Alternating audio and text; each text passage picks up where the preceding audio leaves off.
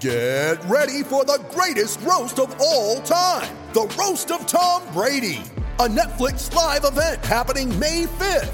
Hosted by Kevin Hart, the 7-time world champion gets his cleats held to the fire by famous friends and frenemies on an unforgettable night where everything is fair game. Tune in on May 5th at 5 p.m. Pacific time for the Roast of Tom Brady, live only on Netflix. You ready? Showtime. On May 3rd, summer starts with The Fall Guy. Let's do it later. Let's drink a spicy margarita. Make some bad decisions. Yes!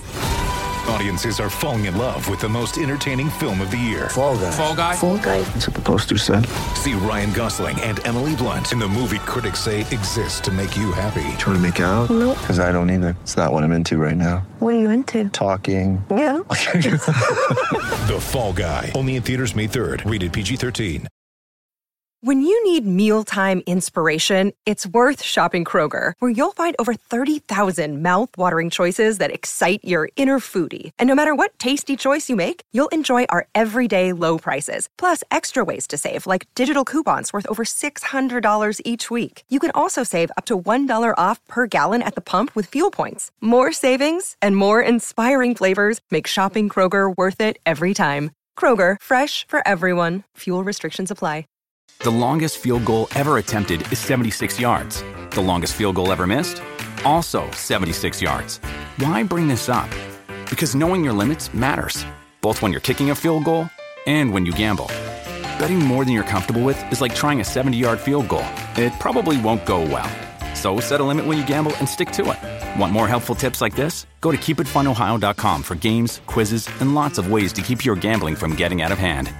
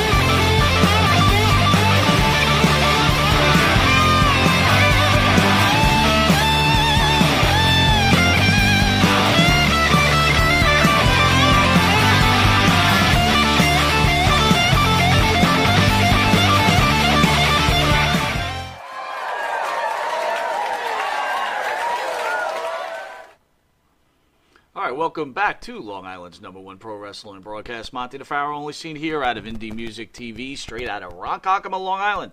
Abe, thank you for showing up on this weekend and taking your time out. Of course, brother. And to the right, special guest, went to the bullpen, Mr. Boston, Mr. President, Phil DeCesare. How are you, buddy? Quite a surreal moment here. How did it feel to get the call? Well, there's a couple of things going on here. Yeah. You got the late call. Late literally call. Minutes late. Yep. And then on the couch is probably, I don't know, top 10 most iconic pro wrestling figures in the history of pro wrestling. Yeah. So now you have to step in. Yeah. And do an interview with this guy. It's a good thing I know a lot about him. And good thing I've watched him over the years, too. Did you? Yeah. So, Magnum, we were talking earlier, we'll run through our shtick, but we want to thank you for joining us. How was your day at the big event today? It was great, not for the reason I thought it was going to be great, but it was great because I got to connect with some folks that I haven't seen in a really long time. And, you can't ever, take anything for granted about when you're going to see someone again, much less see someone you haven't seen in 35 or 40 years. And these events always bring people from all over the United States. And I saw some faces today that meant a whole lot to me back in the day and over the years, and I've totally lost contact with. So being able to make some of those connections again was really cool. Does that affect you when your brotherhood, they pass away? I mean, how do you handle that? Because I always envision the pro wrestling world as being this really close circle family. And, you have your regular family, of course, which is absolutely important. But now you have the secondary family, and it's like double the fun, double the pain. Is that maybe a good reference? It is. It's so funny you should say that, because I was just telling my son that very thing this afternoon, that the relationships that we developed, traveling up and down the road together, experiencing all the things we did, the highs, the lows, good times, bad times, all the trials and tribulations and everything, somehow knit you together tighter than most families, because it's a 24/7 kind of bond. It's not just even a normal family and dad's going off to work or mom or both are going off to work, and they interact with folks during given periods of time. We traveled together, we worked out together, we worked in the ring together, and it was all encompassing. So to your point, you have these bonds, and they're so intense that you can not speak to somebody for 10, 20 years, and the minute you do, you pick right back up where you left off with the same emotion, the same connection, the same common love of what we once did together. It's just really like I'm sure the military is probably very similar for people that have served and served our country and done things like that level of intensity. Though you take guys that have 5, 10, 20-year careers in our industry, you're really engulfed in other people's lives. So yeah, it's tough. It's tough when you lose them. My best friend in the world was American Dream Dusty Rhodes, and he passed away on my birthday. And the last time that I saw him was in New York at the big event, and my son then, who's traveling with me now, was a little boy, and he got to meet this guy that he'd heard his dad talk about, and spend about 4 or 5 hours sitting and listening to him talk and listening to he and I interact. And then 6 months later, he was gone, and he passed away on my birthday. And those leave marks in you that you don't ever forget. It's just a constant reminder of how precious every moment we have in life is. Well, again, it's very hard. Like in regular life, right? You meet people, you work with them, you move on to another job. You mentioned the military. It's hard to keep up and keep everybody in your life because you're busy. Everybody's busy. Do you ever feel guilty, like, man, I should have reached out to that guy a little more? That type of thing. Well, my situation is a little. Everybody's situations are all different, but mine is even a little bit more different even yet, in that I was at the top of my game at 27 years old, had a career-ending automobile accident that in the blink of an eye changed my whole career path and everything I thought I was going to do in life. And yet, so people saw that, felt sorry for me that I didn't get to achieve my goals or didn't get to do the things that were forecasted for me that have been talked about many, many times over the years. But they don't realize that the greatest loss for me wasn't the performing in the ring. It was that interaction with the people that I loved. And it wasn't that they didn't want to interact with me, but I could no longer take part and be involved in it to the capacity that I was. And I was still a very young man that had to go find his way and make another path. So, but those feelings, that intense, and only almost about 7 years in the ring, and the friendships that I developed, the ones that are all still alive today, are just as strong as they were 37 years ago. And I should mention your son. Obviously, everybody knew what a good-looking guy Magnum TA is and what an idol he was. It looks like your son's right behind you there, buddy. Well, and thank you for saying that. And of course, I feel the same way. And I've been blessed to raise 7 children, and he and his twin sister are the last 2 of the 7. And of all the children, he's got the most, I guess, desire-driven feelings that kind of related to the same things that I had as a young man. So I wouldn't be so surprised if a couple years down the road he might be able to throw his hat into that same equation, because it's just today it's a different business. It's a different animal. It's much more calculated and things that you can do to take a path to try to get there. When I was trying to break into the business, you might as well say you wanted to go walk on and play with the NFL because it was that closely guarded of a thing. There wasn't there wasn't a channel, there wasn't wrestling schools, there wasn't these ways that you could set this as some kind of career path of something you might want to do. And today, in reality, you can do that. I mean, you can at least get a shot, at a real shot, to see measurably whether you've got what it takes or not. And you didn't have that ability 30, 40 years ago. Phil, I think you got to run off about 100 photos of him real quick. Let's get some signatures. Yeah, just look at that. Just get prepped, right? Yeah, man. What Wow. do we get for those? Like 100 a pop? Not bad. Probably, Right? Run 1,000. There you go. I would like to thank the band that sings a theme song for Monte The Pharaoh and Jimmy Pharaoh, who lives in Florida right now, along with his partner Bart Griggs, are part of the band Wisteria Hall. Wisteria Hall sings such great... What did you say? Bartman. Look at you. Bartman. You're making them proud right now. Well done, sir. Wisteria Hall sings such great songs as In My Dreams, This Life, Not Far Behind, Here Comes the Rain. You can find their music on the Wisteria Hall YouTube page. Hit that Like button. There you go. Go to Spotify, download Apple Music, Reverb Nation. If you didn't know it, you are watching Long Island's #1 pro wrestling broadcast, Monte The Pharaoh. Catch us on the Monte The Pharaoh YouTube page. Where are you? Where are we? You're lost. Like and subscribe. Go to the Facebook Club. Listen, you're coming out of the bullpen. I get it. It's all good. Arm's a little It's a little stiff. Hear us on iHeartRadio, Spotify, Anchor, Twitch TV. If you're lucky enough to live in New York, where you'll get the reduced version of this broadcast with this icon on Channel 115 every Tuesday at 9:30 p.m. or Saturday morning with your cereal and coffee at 11 a.m. and Channel 20 on Tuesdays at 7 p.m. We're also part of a network called Intuitive. That's a free network. Check this out, Magnum. It's a up and growing Netflix. It's a free app. It's INTUITIVE network. It's got documentaries. It's got comedy. It's got everything, you know. And the head of it, Monte The Pharaoh. Let's get the best at the job. That's right. We'll be right back with this icon in just a few short minutes. Maggie Man.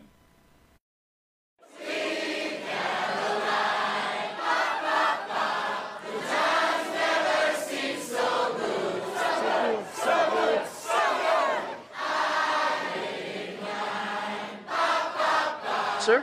Ah. Manscaped? Uh-huh. You know, have you tried the new equipment that's been sent? I'm afraid because it says weed whacker. I'm scared. Maven, Manscaped, what are you thinking about Love it. Manscaped, dude? Love it. What do you use it for? Necessity. What don't I use it for? Put it this way. The only hair I have on my entire body is these eyebrows. Yeah. That you see. These caterpillars racing to the middle of my nose. That's it. That is it. That's all I have. And that's all I want. That's the So Manscaped is a You- must. We were talking before the show. There's nothing worse than just hair. Yeah. Right? Hair on a woman, hair on a man. It's just bad. Absolutely. And it's the one thing that the older I get, it starts growing more in unwanted areas. Absolutely. I hate it. I'm going to ask you a question. Uh-oh. Just going to go out there. Oh, boy. Go for it. You're doing a deed. Yes. Again, I don't want you to have to admit this because we, as men, we try not to admit this. But if you're going to Oh, go I do know the deed where- on a I woman, know where would you he's rather going. have her be hairless or a little hair, racing stripe, or Racing stripe. full retro bush? Racing Well, stripe. retro bush is out. Yes, thank you. Retro bush is out. Yeah. I don't mind a small, well manicured landing strip. Every now and then, if it's completely, and I'm talking like baby's ass bald, then I start. Where is that pedophilia line? I don't want to Wow. wander into that. That's thought very of it like interesting. that. I never thought about that. You're a Wow. smart dude. Holy shit. So if the landing strip is clean enough for the plane to go in smoothly, you're cool with that? If the landing strip has, like I said, well manicured, Yeah, you can see both sides. It's not Like blinking lights on both sides of that I landing? just don't. I don't want. I don't want the shrubbery going off into unwanted areas on that as well. Gotcha. Yeah, Oh, look but- what you found. Ooh. I got to be all honest though. Hey, The older I get, though, I don't think I can be as I found it. Have you ever gone down there and she slowly brings down the underwear? Then What is retro? Just, Absolutely. You're like, whoa! Wow. Yeah, I'm 46. like it pops of course. out? Do you walk out or what do you do? No, I muster through. I muster up the courage to get He's a through. trooper. He's a trooper. Got to give him an A. Not all heroes wear capes. Yeah, There you go. I hear you. There you Listen, go. I couldn't Bush. say. I couldn't say. Well, if you have the same beliefs as Maven, does Manscaped could help you? Absolutely. The weed whacker. Absolutely. What are you thinking? I'm thinking that I may have to, go in a room, close the door, and hang out with the weed whacker for a little while. Yeah, I think you're a retro guy, aren't you? I like 70s adult films, if that's what you're getting at. Yeah, there you go. Yeah, but only with that, Ron we're going to take a Jeremy, quick Batman. commercial break, and we'll be Anyway. back with this wrestling icon, Maven. We will see you in a drop kick second. Drop kick. All right, welcome back to Long Island's #1 pro wrestling broadcast. Monte The Pharaoh, only seen here out of Indie Music TV. Magnum, TA, thank you, sir, for joining us. Pleasure, guys. It is an honor. So, how's your health? Health is good. When you have twins that are 16 years old and you're full-time employed, you don't have any choice but to be good. You got responsibilities, things to do that aren't going to happen if you don't do them, and you stay in the game. That's great. That's great. We were talking before you got in. We were just spitballing, and Buzz Sawyer's name came up. Are you on the Buzz Sawyer I burnt you list? I am on the financially burnt list, absolutely. And I told that story a little bit on the Dark Side of the Ring episode I did this past year. And The Undertaker and I both have common bonds with Buzz Sawyer. And but in retrospect, you take a guy like me who had never had a wrestling lesson one, traveled from my home of Virginia 3,000 miles away to run Buzz down in Portland, Oregon. Worked out in the ring one time with Buzz and Princess Victoria for about 2 hours, and started wrestling the next night live on television for a promoter, Don Owens, who was told that I had been working in the business for 6 months for Bill Watts by Buzz Sawyer. And I suddenly found myself in the game, working full-time, learning on-the-job experience, not being able to let anyone know that I didn't know what I was doing, and having to learn it all live. So did I get burnt for some money? Yeah, I did. I got burnt for some money that was very substantial for back in that time. But the fact of the matter is, had all the circumstances not played out the way they did, the story probably wouldn't come out the same way. But you got the end result, so you're like, it's over. When you did get burnt, because I believe you borrowed it from your parents, the money? My grandfather. Your grandfather. When you got burnt for it, were they upset with you, or were they like, okay, look, people take advantage? Like, how was that conversation?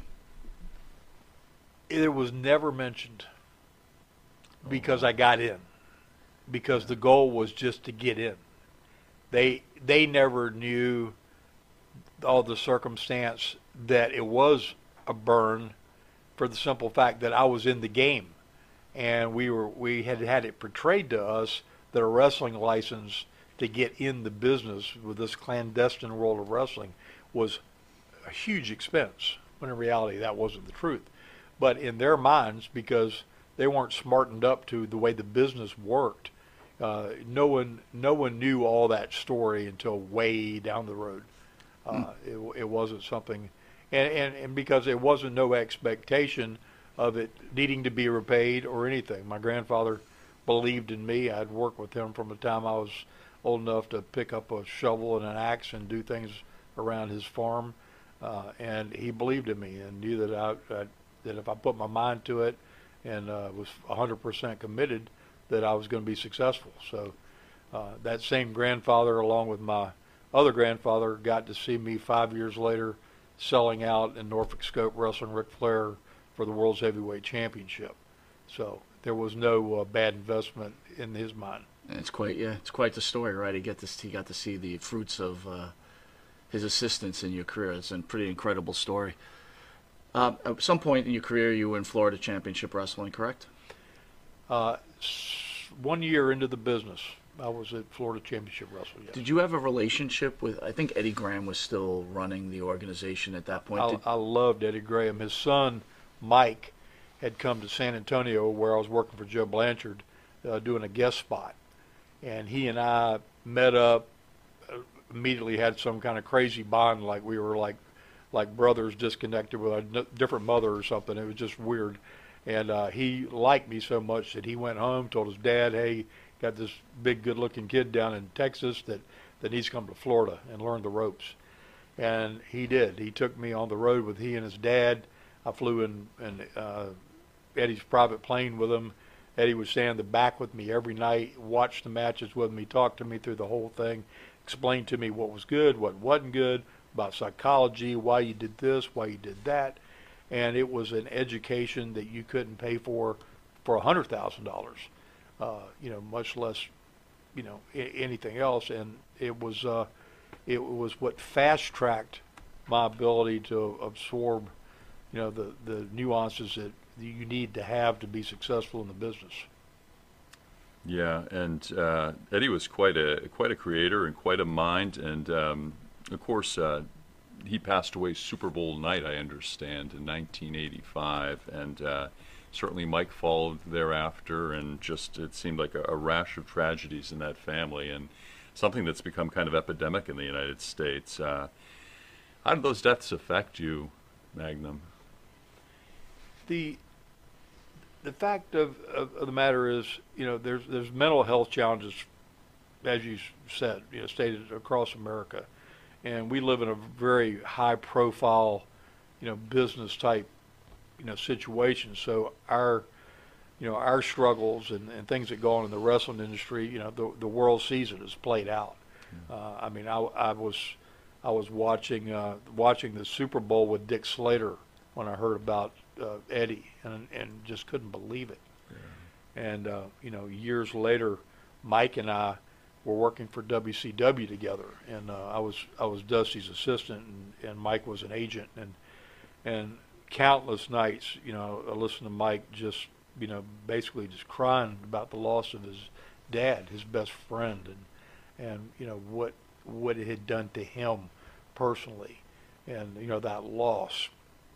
So for Mike to have ended up going down that that same path, and his son did as well, it just it tells you that there's a chip, there's something. The Von Erichs, same thing, and our world is so high profile, and so much importance put on perceptions and how the world perceives you and your persona, that when things go awry in that world and suddenly things are out of control and you can no longer be that which you've always measured yourself by, things can fall apart real quickly. And I believe Eddie had something happen that was, potentially going to put him in a very compromised situation that he just couldn't wrap his head around, couldn't cope with. Mike had been hugely successful at different points of time in his life. Remember when he was 30 years old, and him and I were, running around together, and big boats and Rolexes and this and that, the other, and all the things and the accolades that came from being a Graham, to that empire crumbling and humbling yourself to still go out and work hard, but realizing you could never be back where you once were, and all those unmet expectations of life are just so overwhelming for someone's coping skills that there's some challenge there. And it greatly affected me, and I'm thankful that somehow God's given me the ability to navigate those things, because I certainly had something happen to me that could have taken me one way or another. Sure. And and I'm thankful that for me it was a challenge rather than a death sentence. Yeah. So it's terribly impactful, and it's sad for the families. It's sad for his little girl Nicole that I still follow on Facebook and interact with, and and see what's going on in her life. And I remember how special she was to her grandpa too. I remember being over at Mike's house when he lived on the Fingers there in Tampa, and her doing chin-ups in the doorway, and her dad and grandpa, cheering her on to do things, and just how much life was in that family, and suddenly to be, in such disarray, and talking to, Carrie Von Erich's daughter, hear similar stories of the happy times and all the good things that they got to interact with as a family, but the thing they're remembered for is this tragedy. And it's a shame because it's not what defines what they were all about. It was horrendous. It's the worst way anybody can think about things ending up. But it wasn't who they were. Can I interrupt you on that though? Yeah. Do you feel maybe suicide is a selfish performance though? I understand there's mental health issues, but the people that are involved, like the children you're speaking about, isn't there a form of selfishness behind that?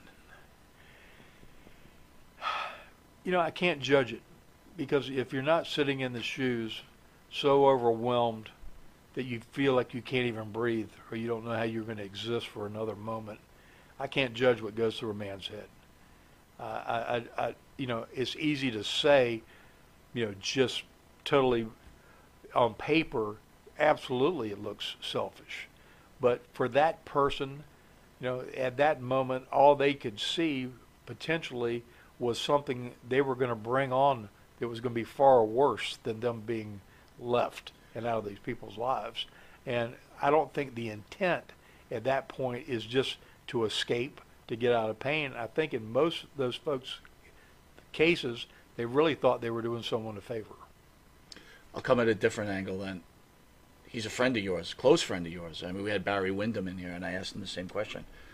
Were you angry at him? Were you angry at Mike? Were you angry at Eddie for doing that? I don't know if anger is the right word or not. Had it been right there and feel like they misled me and I could have helped and could have helped try to navigate that troubled time, I might have been angry. For me, it's just sadness, and I can see Barry and I've talked about it, and I know the conversations he and Mike had, and Mike had foretold of things that had made Barry feel like that he had the propensity to do that, and Barry was very much of a mindset that he was not going to be an enabler in that way, in any way, shape, or form, and support that as being an option.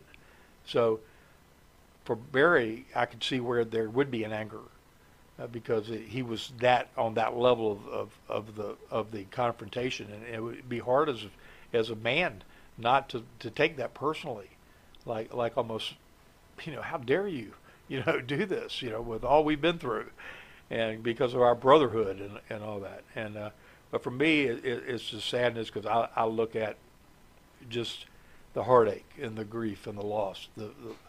My family's everything to me, and I'd fight, through anything imaginable to protect them. And not being there to protect them is the worst thing that you could ever do. We're going to change gears a little bit.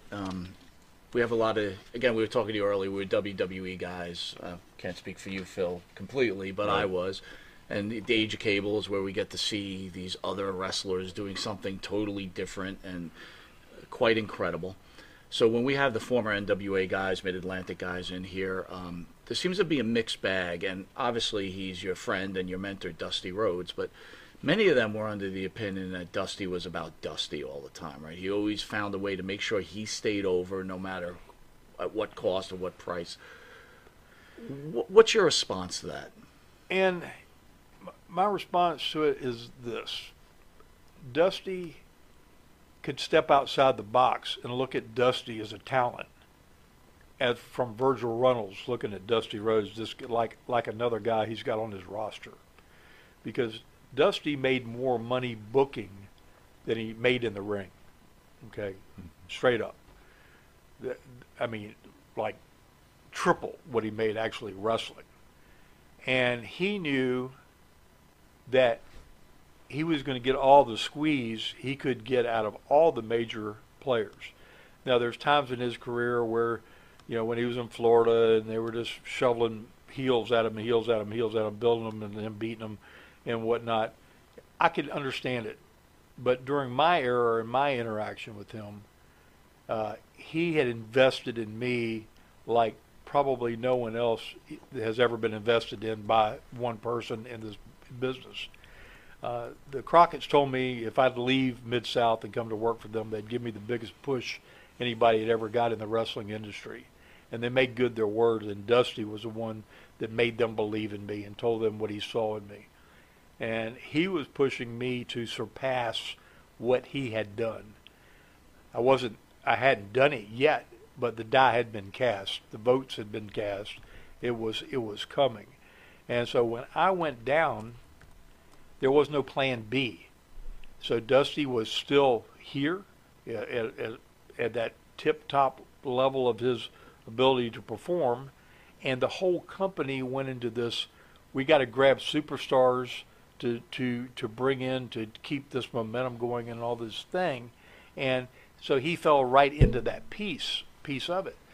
Had he been the selfish man that he sometimes portrayed to be, he wouldn't have ever been grooming and pushing me to be where he was pushing me to be. And so no one else had that relationship with him like that to be able to have seen that side of him. Don't get me wrong, I felt many times like he and I were competing, because there was times when they could have passed the torch earlier, but I also know that he was trying to build something to a crescendo, to a level, to make something so big that it was just going to send shockwaves across the whole wrestling industry. So I understood it. And for the others, the ones that were trying to be in that top spot and felt like he was holding on a little too long, they have a different story because they were in a different place. You mentioned a few times, right? We talked about suicide, and you went this horrific accident, and I could imagine the struggles you had to go with and the positivity you brought out. May I ask, was there a thought process that you felt you let down your entire team because of this accident, and you might have destroyed everything that they were building? Hands down. First words I uttered out of my mouth to Dusty and Jim Crockett both was how sorry I was. As I'm laying in a bed, in a rotokinetic bed, paralyzed from my neck down, and all I can think about is I had this whole organization built around pushing me to the moon to be their flagship, to take them to the next level in this battle we're in with the WWF. And it took me a long time to get over that piece of it, because I watched from a hospital bed as they were making moves and doing things that I knew in my head were ultimately going to damage the company out of a reaction. And that's a tremendous burden. There's a lot of burdens, physically, mentally. So you got to give yourself a lot of props for hanging in there and doing that and becoming the man you are today. It's pretty incredible. So I applaud you for that. I definitely applaud you for that. Can I ask you, was that accident preventable? Absolutely. Hands down. There are very few things in this world that you can categorize as a true accident. Had I been driving slower, it could have still happened, but it wouldn't have been as bad. Had I known to look at my equipment better, I'd have realized that 3/4 of my tire that I couldn't see the way the car was lowered were bald. It only had 8,000 miles on it. And so for the conditions and the weather and everything that was happening, I was driving too fast for the conditions, hands down. Did I constantly go up and down the same stretch of road at much greater rates of speed than I was traveling that night? Absolutely. I was driving slower, much slower than normal, but my much slower than normal was still too fast for those conditions. had I not been in a little bitty sports car, had I been in a SUV or a big truck, something in which I had headroom and ample protection around me, I wouldn't have got hurt. So there is a whole slew of things, and I've gone on to work in both safety field and quality fields and all kinds of other totally non-related things, where I've had to examine those things and really come to terms with the fact that an accident is like an act of God, like a lightning bolt shooting out and striking a tree that falls on your car. That's an accident that you had no way of foreseeing. But if it's pouring down rain, you need to drive with enough precaution to make sure that if you're going, what appears to be a shallow puddle that may cause you to hydroplane, that you've got a reasonable chance of coming out of it in one piece. You mentioned Dark Side of the Ring before. And look, as a wrestling fan, I think we all enjoy Dark Side of the Ring to a certain point. But in some points, I feel like they kind of maybe twist your words or, kind of put things in place. I'm not saying they did that with you, but the one thing I found interesting, and I wanted to know what you were thinking, was you had this accident, right? And you're married to your first wife. And, you're going through these struggles, and then she's by your side trying to help mend you through. And then later on in the show, you say, well, I continued to just have extramarital affairs, do that. No, that she said that. She did. Okay. Yeah, right. So, right. I forgot that. Yeah. So I apologize for that. How did that make you feel? The relationship with her was obviously damaged before all this took place. And after the fact and all the things and whatnot, when you're in the throes of the emotion of the struggle, I was 5 months in a hospital. 5 months.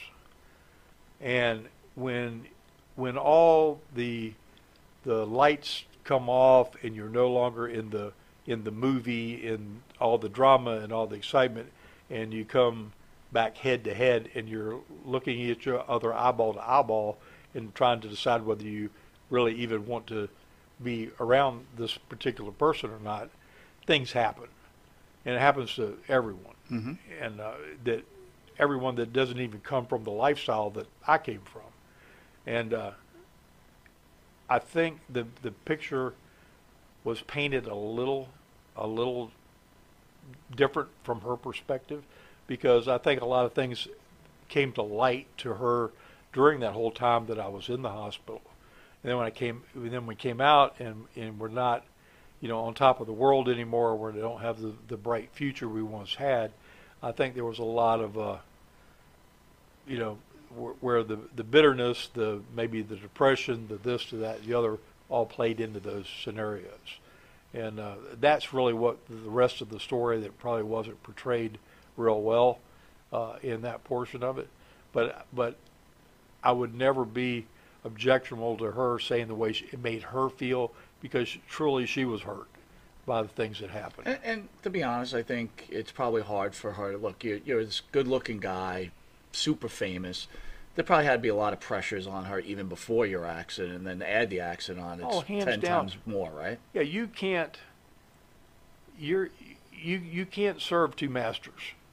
And that old rock and roll song about a road ain't no place to raise a family, with a wrestling business is no place to be committed in to anything but the thing that you're most passionate about. And what I was most passionate about was being in the industry and all the things that came along with that. And the road life, being on the road 30 and 40, 60 days at a time, in those environments was not conducive to trying to keep anything together in the way of a long distance relationship. Just wasn't practical. And to tip the whole thing off to the worst it possibly could have been, the moment I got married and came back after the break to the wrestling industry, Bill Watts takes my brand new bride off to the side and says, "Oh, by the way, we're now pushing him as a sex symbol, and you're no longer allowed at any of the buildings anywhere can go. Where she once traveled with me and went places occasionally and all this stuff, that was all now off limits. So you had to make choices, and some of them aren't pretty, and some of those are preventable, but you would not be able to survive in that fishbowl and not play the part. And it was not just an on-camera role back then. It was the day before kayfabe was broke. If you were that character, you were that character. Well, that's what I'm thinking. I'm thinking, look, you fall in love, you want to get married, right? That's how we're taught, the natural thing to happen. But at that point, you're not Magnum TA, and all of a sudden now you become this icon. At some point, like, maybe I should have held off on the marriage thing a little bit. And there's things that about the whys and the wherefores and why all that came to be that, in retrospect, I can say, hey, that was just a really bad. I could have just said right then, you know what, we probably should just let's have a long engagement. Let's have a long yeah. You might just want to rethink this whole thing. How good a deal I am, because I may not be that good a deal. Take our time. But but to be fair, it was a horrible position to be in as a woman. And so that's why I really just kind of quiet about her say and her perspective, because there are other perspectives, but there was enough bad done on the front side of that I'll give her that mulligan, because it's not worth it. Well, I love the fact that you look at both sides of the story, right? I mean, that's what most people should do. They should think about how the other person's feel. It's a great answer, man. It's really, that's why I like Dark Side of the Ring, but there's some points I feel like not everything has to be so dark. How about the good side of the ring once in a while? The light side. Yeah. Well, the biggest thing with them, and they promised me, and they held true to it, was I didn't want it to be a sad ending story. I wanted it to be a story of adapting and overcoming and moving on to another chapter, rather than what could have been, what should have been, what all that stuff. Fell into, he fell into this and that and the other, and just travesty after travesty, and that's not the case. We all have challenges in life, and it's what we do with those challenges that ultimately define us as what kind of legacy we're going to leave. And you can say all these great philosophical things you want, but the proof's in the pudding. What did you really do? Yeah. What did you do at the end of the day? Yeah. Now, for me, these are the things I think about, right? I grew up, I loved wrestling, right? But to me, there's more to it, right? You guys are intelligent, and you really have these incredible lives, and you're just like normal human beings. But I thought to myself, right? You have this. We talked about this small family, right? So you end up meeting the love of your your present wife now. But obviously, we all know she was married to Tully Blanchard before. So I thought to myself, man, what kind of dynamic does that bring? Because you guys worked together, you knew each other. Wow, what kind of dynamic happens there? And there I raised his 1, 3, 5, and 7-year-old for the next 15 years till they grow up, right? So he and I are so much alike in some ways, in that we're both workaholic-minded type people, to work towards a goal, be the best we could be. When I met Tully, he had the goal to be the best heel that he possibly could be, wanted to be the best in the world, didn't want to ever be somebody to be cheered. It wasn't one of those heels that secretly wanted to be liked and you have accolades thrown towards him. He wanted to be that nasty heel. And I wanted to be the baby face and do what I did. And we threw that chemistry into what we did, and it worked. And outside the ring, we both had our failures and our things we struggled with and stumbled with and tried to find our way through. But because of the vicinity and the closeness and the group that we all interacted with, when things were going wrong in parallel universes and they're having trouble and I'm in a crossroads, and all of a sudden unlikely people find their way, commiserating about, what's going on.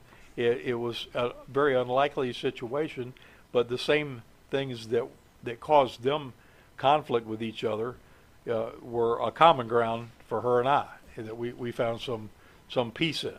And So it was really unlikely. It was bizarre, but to his credit, talk about coping skills. I mean, he navigated his way through the emotional side of that and everything else, and he'd had a failed relationship, which is devastating in and of itself. But then to have his counterpart seemingly pick up the pieces and keep that whole little unit going for 2 decades, and we still coexist in this wrestling universe and go out and talk about the I Quit matches and all that stuff. We still got this uncommon bond, unspoken respect that is so far above and beyond the things that happen down here that it supersedes it. I don't really know how to explain it, but it's very unique, and it wasn't a path that I would have ever figured or prescribed. I mean, I had my first child and thought 1 was enough, and I go from 1 to 5 to 7 and like bing bang boom. Wow. At at a very odd stage of my life, and here at 64 years old have 16-year-old twins. So go figure. Incredible. Wow. Magnum, some of the pressures you faced as a star, and as many of them face today, was keeping a good physique. And I understand that Bruiser Brody gave you some advice years ago. Is that true? He saved my life. Okay. He absolutely, completely, hands down, saved my life. I was in San Antonio, Texas.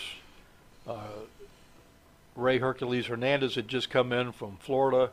He had a bag of performance-enhancing elements that was like the size of a grocery bag, and I at that time thought that I wanted to be as big as the Road Warriors, and I was like a 230-pound guy, and so Ray and I started working out together, and I got up to 270, and Ray got up to about the same in a very short period of time, and I walked in a dressing room, and Bruiser Brody saw me come through the door, and he said, "Man, you look amazing."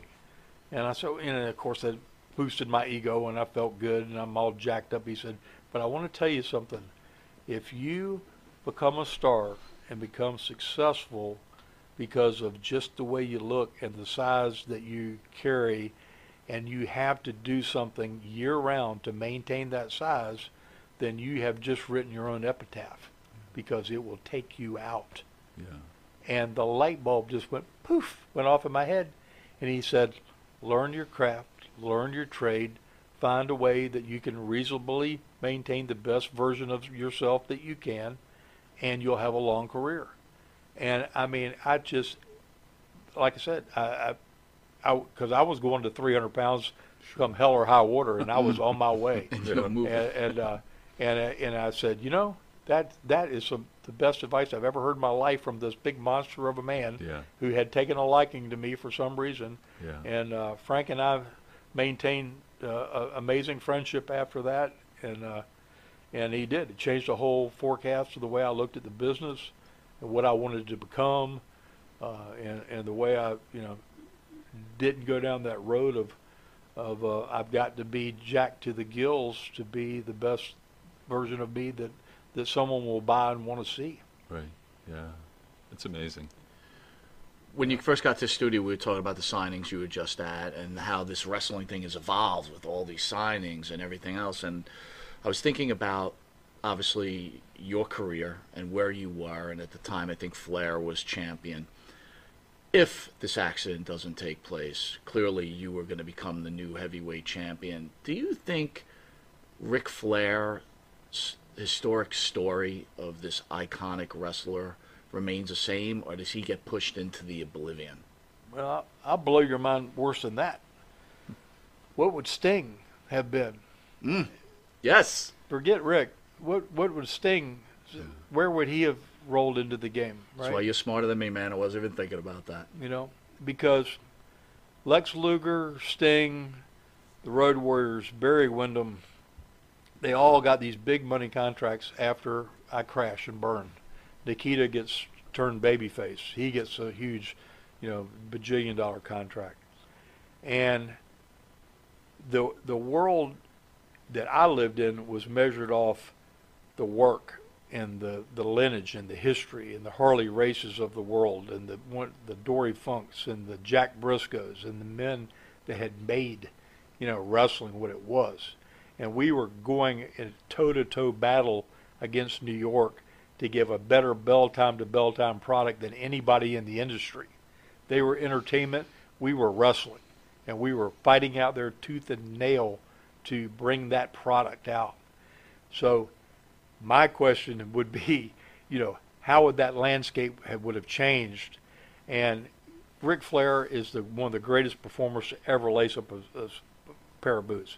I'll never ever say Rick would not have been umpteen world time champion and whatnot. He and I may have traded it back and forth, where we were, a whole bunch, and he may have jumped ship and gone to the WWE way sooner, and the Crockett's may still have crashed, and I may have gone to the WWE. Because truth be known, Andre the Giant, that gave me that name, wanted me to go to the WWE before I ever went to Mid-South, before any of that ever happened.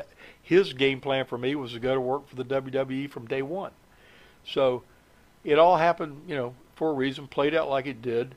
And I like to think that all that talent would have found its way through and still made something of themselves and had opportunities, but it would have looked different. Yeah. Absolutely.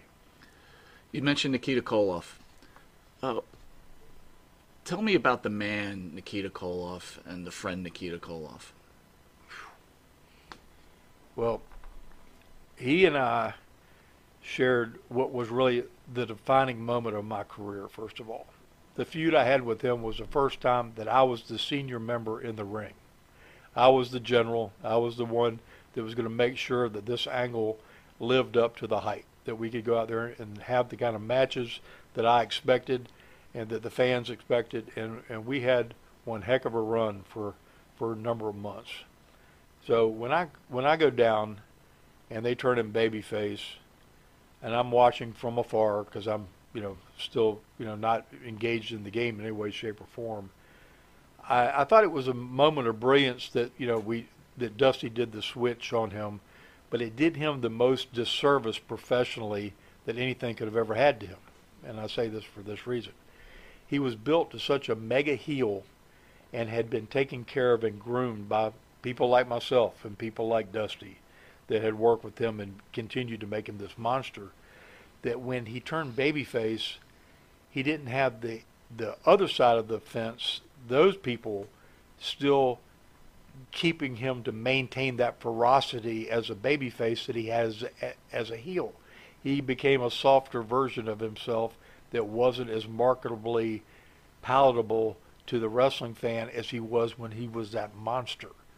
And it was a quick fix, but in the long term, it wasn't the best thing could have happened in his career. Best thing that could have happened was he and I to have taken that feud again when I was the world champion, and him and I battling all over America, with him chasing for the world title. I mean, even with that, when he turns face, it seems like he also changed certain other things. He didn't look like he was probably hitting the gas as much as he was as a heel, right? No, and he got married.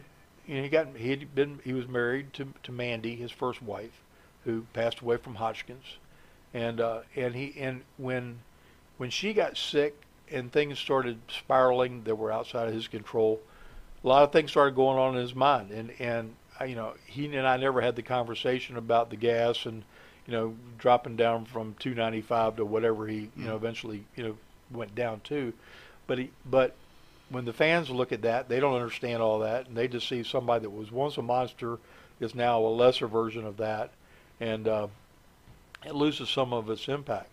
But beyond all that, he and I developed just this tremendous bond outside the ring, mutual respect for each other that had started there, that's carried into a lifetime of friendship.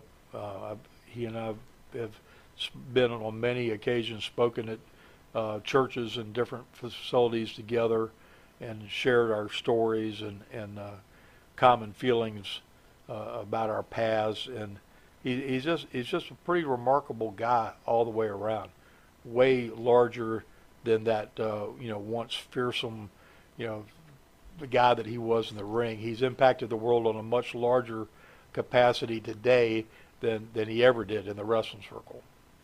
When you were in the hospital, of course, there was that After magazine that had him on the cover. Do you remember? It said, yeah, I have the cried tear. For, I cried. Yeah. Yes, a classic, and that helped start the process going.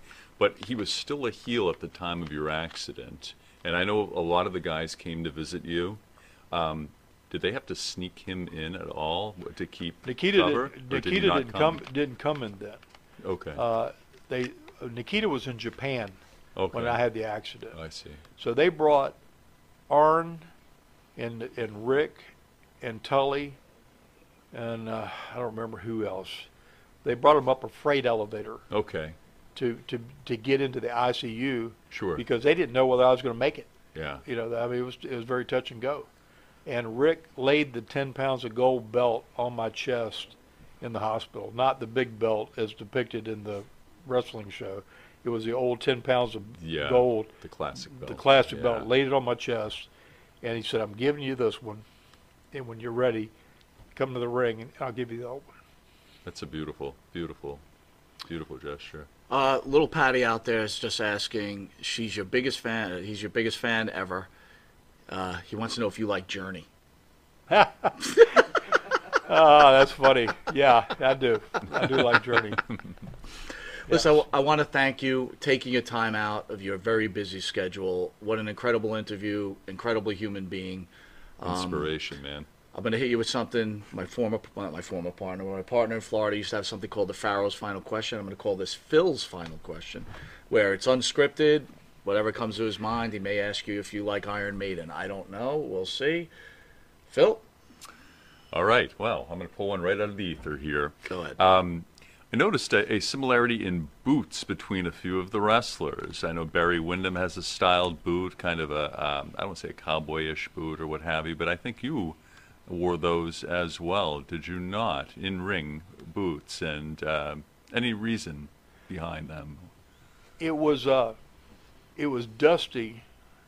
Well, we all envisioned ourselves, or at least Dusty and I and Barry, we all had this envisionment that we were some kind of reincarnated cowboy outlaws, something, I don't know what. Like the James Boys. And well, we were the James Boys. Make no bones about that. Oh, I know that. But Dusty is the one that turned me on to the Austin Hall Boot Company that made those famous boots. They're sweet, yeah. Blackjack Mulligan wore them. Yep.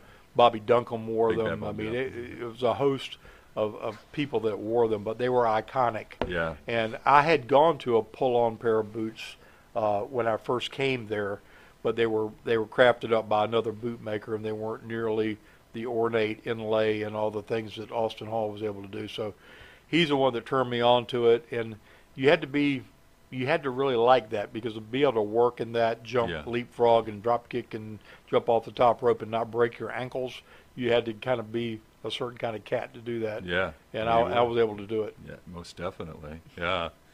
Amazing. Well done, sir. I want to thank everybody for joining us in this special episode with the great Magnum TA. We'll be back in, I think, a half an hour with the Nasty Boys. Very busy night. Thank you all again for joining us. This is Mike Monty. And Phil DeCesare. It's #1 Pro Wrestling Broadcast until 6:30. See ya. See ya.